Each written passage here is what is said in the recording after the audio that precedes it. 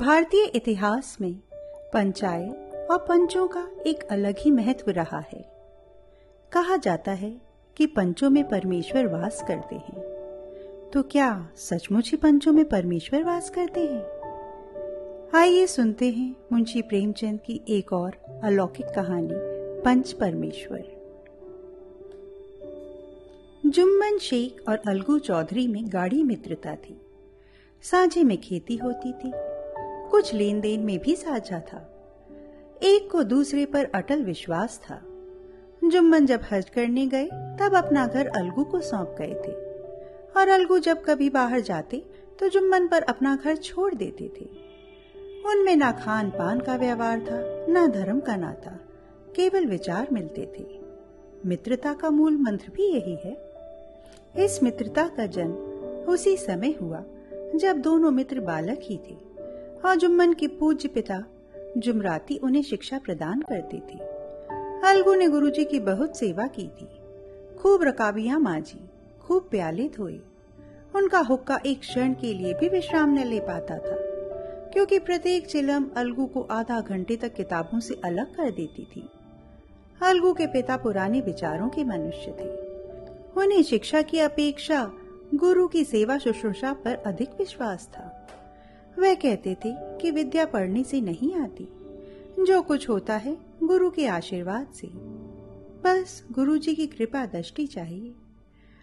अतएव यदि अलगू पर जुमराती शेख के आशीर्वाद अथवा सत्संग का कुछ फल ना हुआ तो वह यह मानकर संतोष कर लेगा कि विद्याउपार्जन में मैंने यथाशक्ति कोई बात उठा नहीं रखी। विद्या उसके भाग में ना थी तो कैसे आती? मगर जुमराती शेख स्वयं आशीर्वाद के कायल ना थे।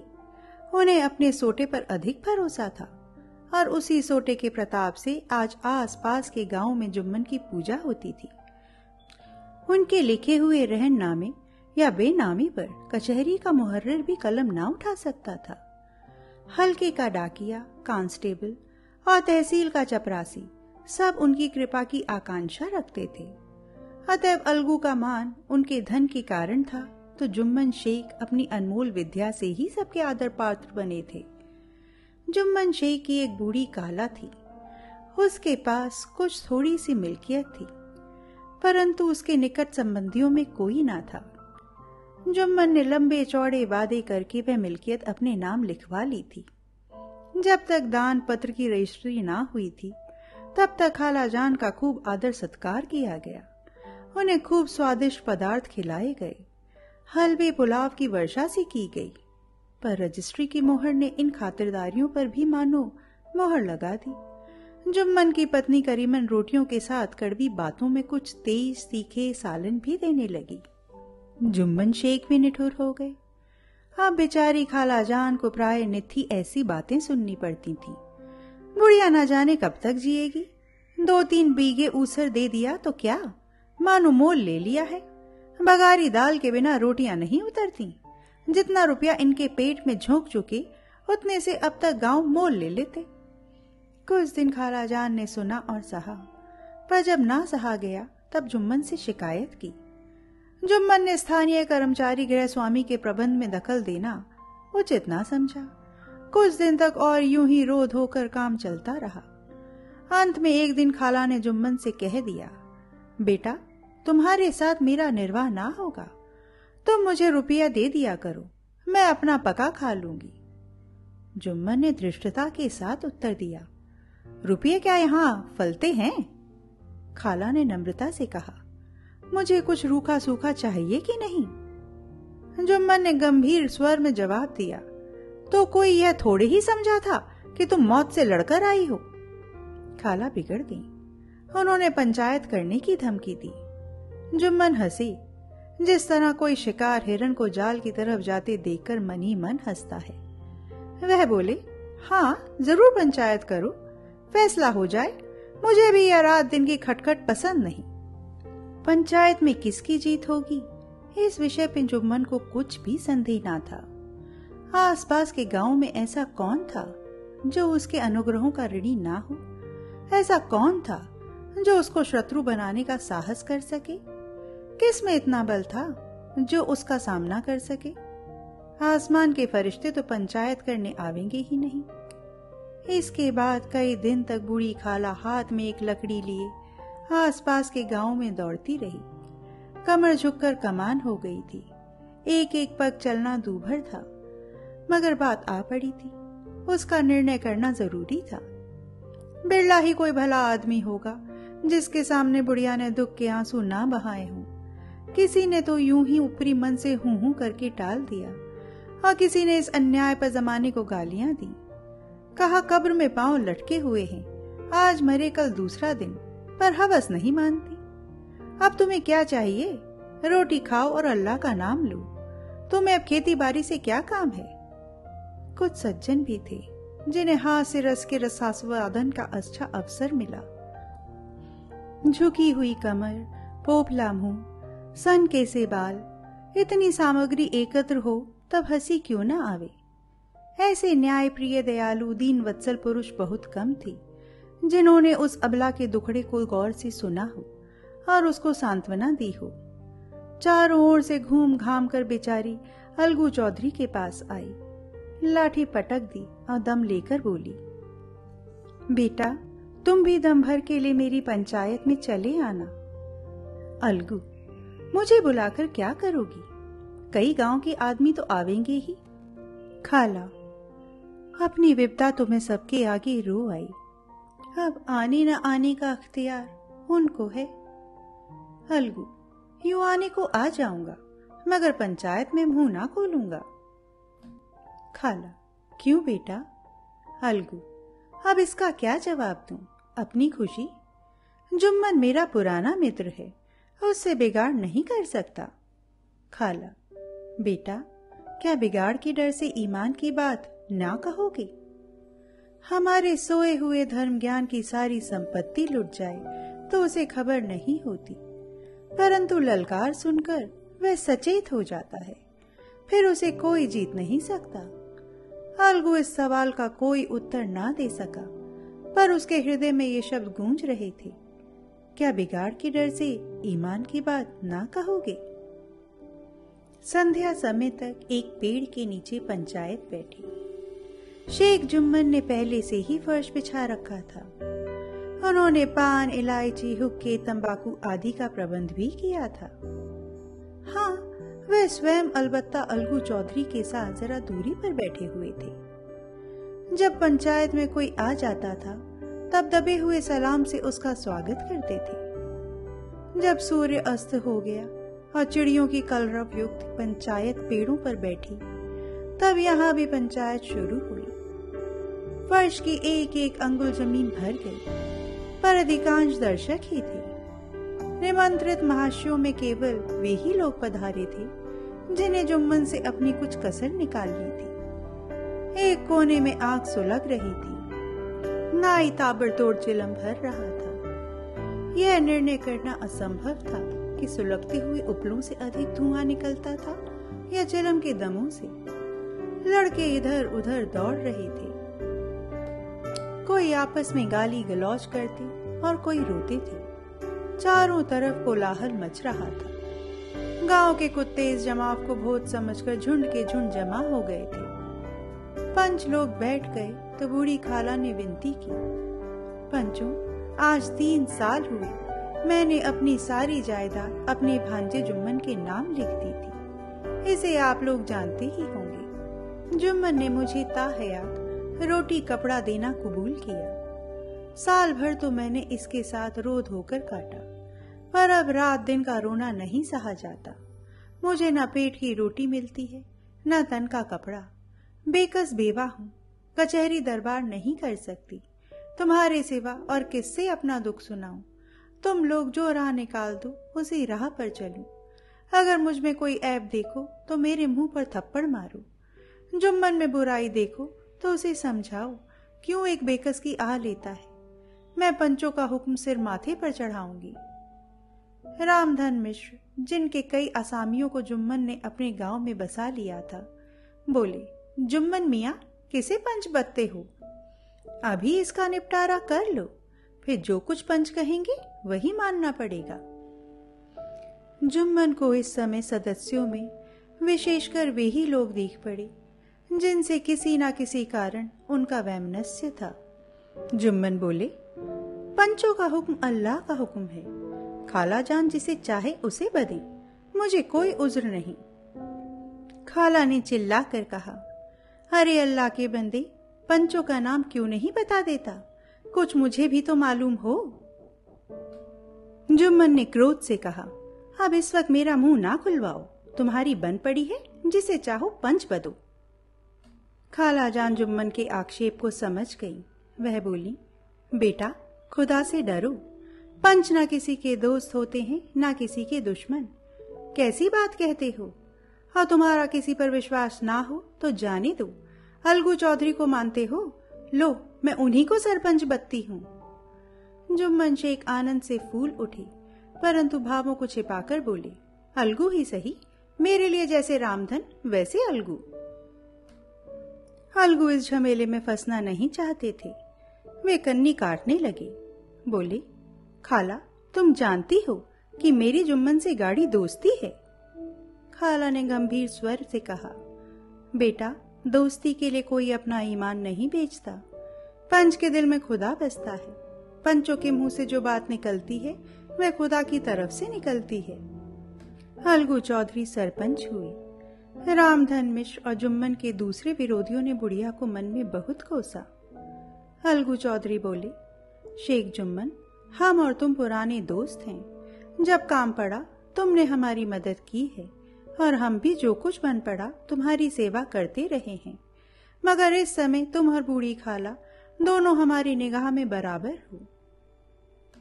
तुमको पंचों से जो कुछ अर्ज करनी हो करो। जुम्मन को पूरा विश्वास था कि अब बाजी मेरी है। अलगू यह सब दिखावे की बातें कर रहा है।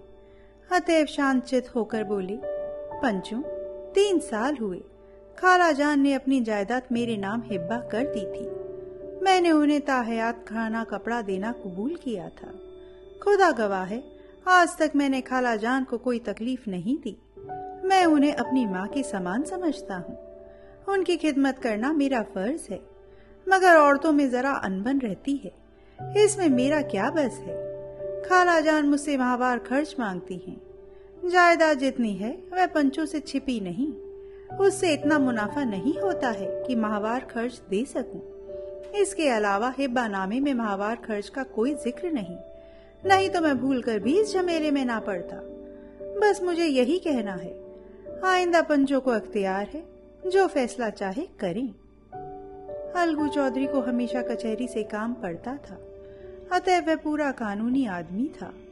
उसने जुम्मन से झिड़क शुरू की। एक एक प्रश्न जुम्मन के हृदय पर हथौड़े की चोट की तरह पड़ता था। रामधन मिश्र इन प्रश्नों पर मुग्ध हुए जाते थे। जुम्मन चकित थे कि अलगू को क्या हो गया। अभी यह अलगू मेरा साथ बैठा हुआ कैसी कैसी बातें कर रहा था। इतनी ही देर में ऐसा काया पलट हो गया कि मेरी जड़ खोदने पर तुला हुआ है। ना मालूम कब की कसर यह निकाल रहा है। क्या इतने दिनों की दोस्ती कुछ भी काम ना आवेगी? जुम्मन शेख तो इसी संकल्प विकल्प में पड़े हुए थे कि इतने में अलगू ने फैसला सुनाया। जुम्मन शेख, पंचों ने इस मामले पर विचार किया। उन्हें यह नीति संगत मालूम होता है कि खाला जान को माहवार खर्च दिया जाए। हमारा विचार है कि खाला की जायदाद से इतना मुनाफा अवश्य होता है कि माहवार खर्च दिया जा सके। बस यही हमारा फैसला है। अगर जुम्मन को खर्च देना मंजूर ना हो तो हिब्बानामा रद्द समझा जाए। यह फैसला सुनते ही जुम्मन सन्नाटे में आ गए। जो अपना मित्र हो वह शत्रु का व्यवहार करे और गले पर छुरी फेरे, इसे समय के हेर फेर के सिवा और क्या कहें। जिस पर पूरा भरोसा था उसने समय पड़ने पर धोखा दिया। ऐसे ही अफसरों पर झूठे सच्चे मित्रों की परीक्षा की जाती है। यही कलयुग की दोस्ती है। अगर लोग ऐसे कपटी धोखेबाज ना होते तो देश में आपत्तियों का प्रकोप क्यों होता। यह हैजा, प्लेग आदि व्याधियां दुष्कर्मों के ही दंड हैं। मगर रामधन मिश्र और अन्य पंच अलगू चौधरी की इस नीति परायणता की प्रशंसा जी खोलकर कर रहे थे। वे कहते थे, इसका नाम पंचायत है। दूध का दूध और पानी का पानी कर दिया। दोस्ती दोस्ती की जगह है, किंतु धर्म का पालन करना मुख्य है। ऐसे ही सत्यवादियों के बल पर पृथ्वी ठहरी है, नहीं तो वह कब की रसातल को चली जाती। इस फैसले ने अलगू और जुम्मन की दोस्ती की जड़ हिला दी। अब वे साथ साथ बातें करते नहीं दिखाई देते। इतना पुराना मित्रता रूपी वृक्ष सत्य का एक झोंका भी ना सह सका। सचमुच वह बालू की ही जमीन पर खड़ा था। उनमें अब शिष्टाचार का अधिक व्यवहार होने लगा। एक दूसरे की आवभगत ज्यादा करने लगे। वे मिलते जुलते थे, मगर उसी तरह जैसे तलवार से ढाल मिलती है। जुम्मन के चित्र में मित्र की कुटिलता आठों पहर खटका करती थी। उसे हर घड़ी यही चिंता रहती थी कि किसी तरह बदला लेने का अवसर मिले। अच्छे कामों की सिद्धि में बड़ी देर लगती है, पर बुरे कामों की सिद्धि में यह बात नहीं होती। जुम्मन को भी बदला लेने का अवसर जल्द ही मिल गया। पिछले साल अलगू चौधरी बटेसर से बैलों की एक बहुत अच्छी जोड़ी मोल लाए थे।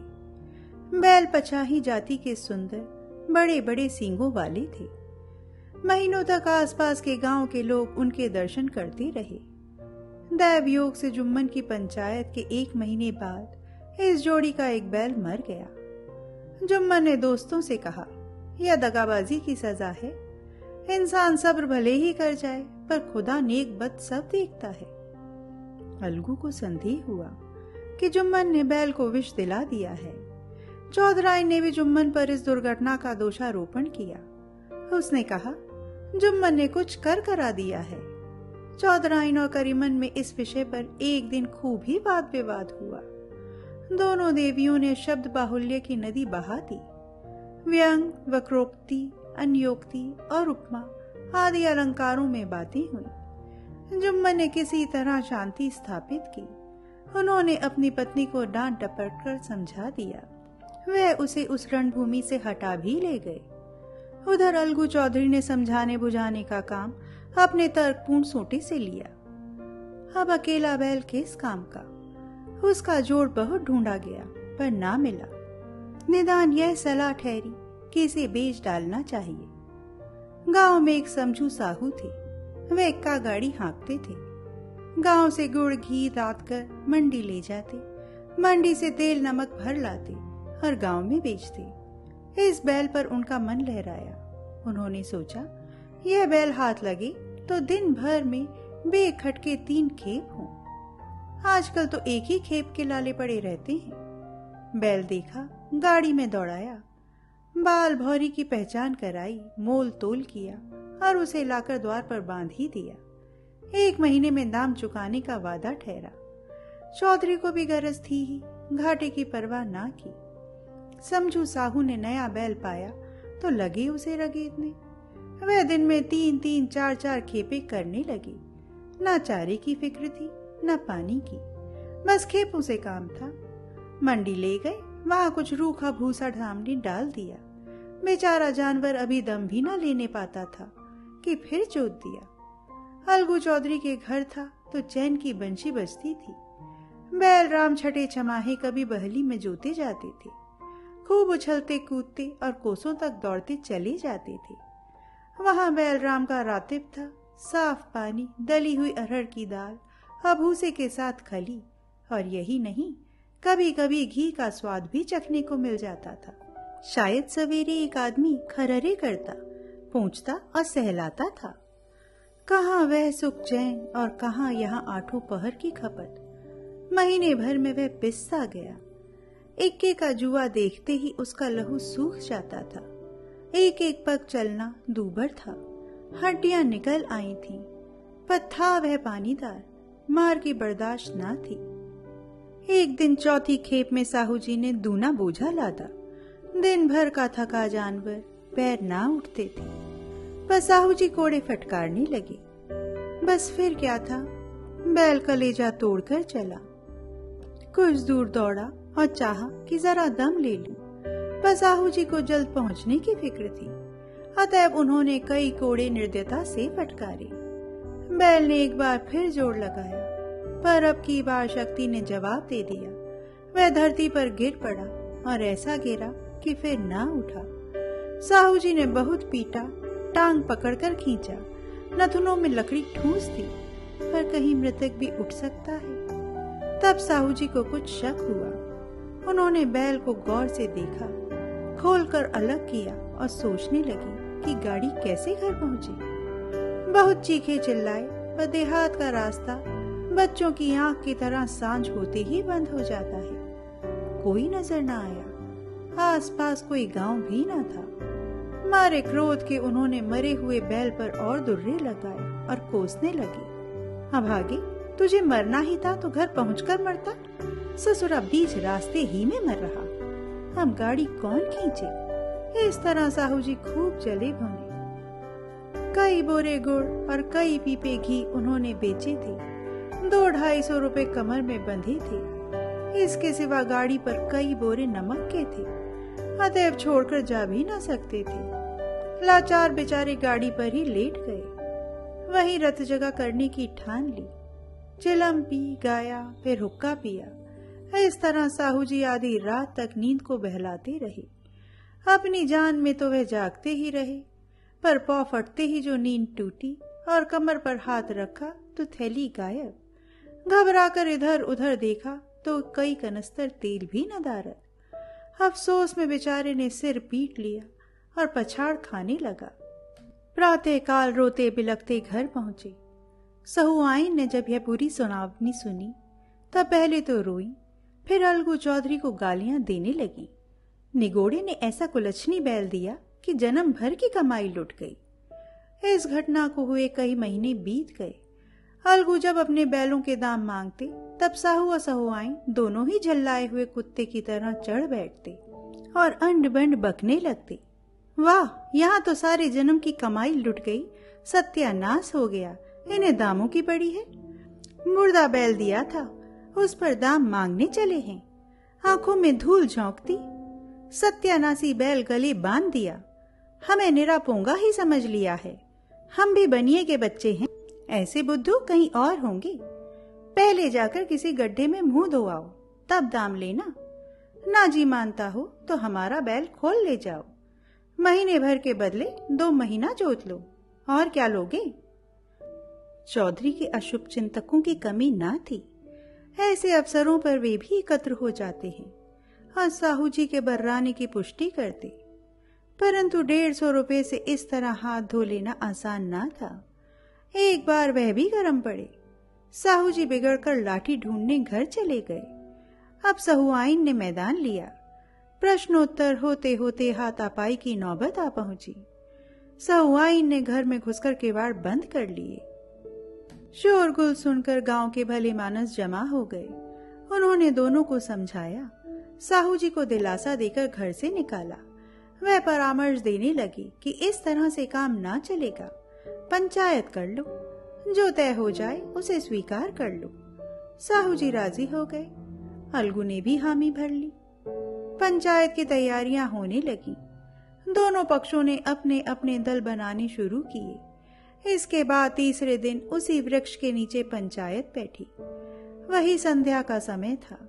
खेतों में कौए पंचायत कर रहे थे। विवादग्रस्त विषय यह था कि मटर की फलियों पर उनका कोई स्वत्व है या नहीं, और जब तक यह प्रश्न हल ना हो जाए तब तक वे रखवाले की पुकार पर अपनी अप्रसन्नता प्रकट करना आवश्यक समझते थे। पेड़ की डालियों पर बैठी शुक मंडली में यह प्रश्न छिड़ा हुआ था कि मनुष्यों को उन्हें बेमुरव्वत कहने का क्या अधिकार है, जब उन्हें स्वयं अपने मित्रों से दगा करने में भी संकोच नहीं होता। पंचायत बैठ गई तो रामधन मिश्र ने कहा, अब देरी क्या है, पंचों का चुनाव हो जाना चाहिए। बोलो चौधरी, किस किस को पंच बदते हो। अलगू ने दीन भाव से कहा, समझू साहू ही चुन ले। समझू खड़े हुए और कड़क कर बोले, मेरी ओर से जुम्मन शेख। जुम्मन का नाम सुनते ही अलगू चौधरी का कलेजा धक धक करने लगा, मानो किसी ने अचानक थप्पड़ मार दिया हो। रामधन अलगू के मित्र थे। वह बात को ताड़ गए। पूछा, क्यों चौधरी, तुम्हें कोई उज्र तो नहीं? चौधरी ने निराश होकर कहा, नहीं, मुझे क्या उज्र होगा। अपने उत्तरदायित्व का ज्ञान बहुधा हमारे संकुचित व्यवहारों का सुधारक होता है। जब हम राह भूलकर पथ भटकने लगते हैं तब यही ज्ञान हमारा विश्वसनीय पथ प्रदर्शक बन जाता है। पत्र संपादक अपनी शांति कुटी में बैठा हुआ कितनी धृष्टता और स्वतंत्रता के साथ अपनी प्रबल लेखनी से मंत्रिमंडल पर आक्रमण करता है, परंतु ऐसे अवसर आते हैं जब स्वयं मंत्रिमंडल में सम्मिलित होता है। मंडल के भवन में पग धरते ही उसकी लेखनी कितनी मर्मज्ञ, कितनी विचारशील, कितनी न्यायपरायण हो जाती है। इसका कारण उत्तरदायित्व का ज्ञान है। नव युवक युवावस्था में कितना उद्दंड रहता है।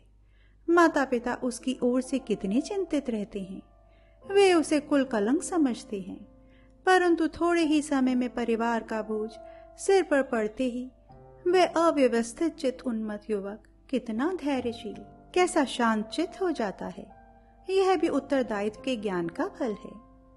जुम्मन शेख के मन में भी सरपंच का उच्च स्थान ग्रहण करते ही अपनी जिम्मेदारी का भाव पैदा हुआ। उसने सोचा, मैं इस वक्त न्याय और धर्म के सर्वोच्च आसन पर बैठा हूँ। मेरे मुंह से इस समय जो कुछ निकलेगा वह देववाणी के सदृश है। हाँ, देववाणी में मेरे मनोविकारों का कदापि समावेश ना होना चाहिए। मुझे सत्य से जौ भर भी टलना उचित नहीं। पंचों ने दोनों पक्षों से सवाल जवाब करने शुरू किए। बहुत देर तक दोनों दल अपने अपने पक्ष का समर्थन करते रहे। इस विषय में तो सब सहमत थे कि समझू को बैल का मूल्य देना चाहिए, परंतु दो महाशय इस कारण रियायत करना चाहते थे कि बैल के मर जाने से समझू की हानि हुई। इसके प्रतिकूल दो सभ्य मूल्य के अतिरिक्त समझू को दंड भी देना चाहिए, जिससे फिर किसी को पशुओं के साथ निर्दयता करने का साहस ना हो। अंत में जुम्मन ने फैसला सुनाया, अलगू चौधरी और समझू साहू, पंचों ने तुम्हारे मामले पर अच्छी तरह विचार किया। समझू को उचित है कि बैल का पूरा दाम दे। जिस वक्त उन्होंने बैल लिया उसे कोई बीमारी ना थी। अगर उसी वक्त दाम दे दिए जाते तो आज समझू उसे फेर लेने का आग्रह ना करते। बैल की मृत्यु केवल इस कारण हुई कि उससे बड़ा कठिन परिश्रम लिया गया और उसके दाने चारे का कोई अच्छा प्रबंध ना किया गया। रामधन मिश्र बोले, समझू ने बैल को जानबूझकर मारा है, अतएव उनसे दंड लेना चाहिए। जुम्मन बोले, यह दूसरा सवाल है, हमको इससे कोई मतलब नहीं। झगड़ू साहू ने कहा, समझू के साथ कुछ रियायत होनी चाहिए। जुम्मन बोले, यह अलगू चौधरी की इच्छा पर निर्भर है, वह रियायत करें तो उनकी भलमनसी। अलगू चौधरी फूले न समाये, उठ खड़े हुए और जोर से बोले, पंच परमेश्वर की जय। इसके साथ ही चारों ओर से प्रतिध्वनि हुई, पंच परमेश्वर की जय। प्रत्येक मनुष्य जुम्मन की नीति को सराहता था। इसे कहते हैं न्याय, यह मनुष्य का काम नहीं। पंच में परमेश्वर वास करते हैं, यह उन्हीं की महिमा है। पंच के सामने खोटे को कौन खरा कह सकता है।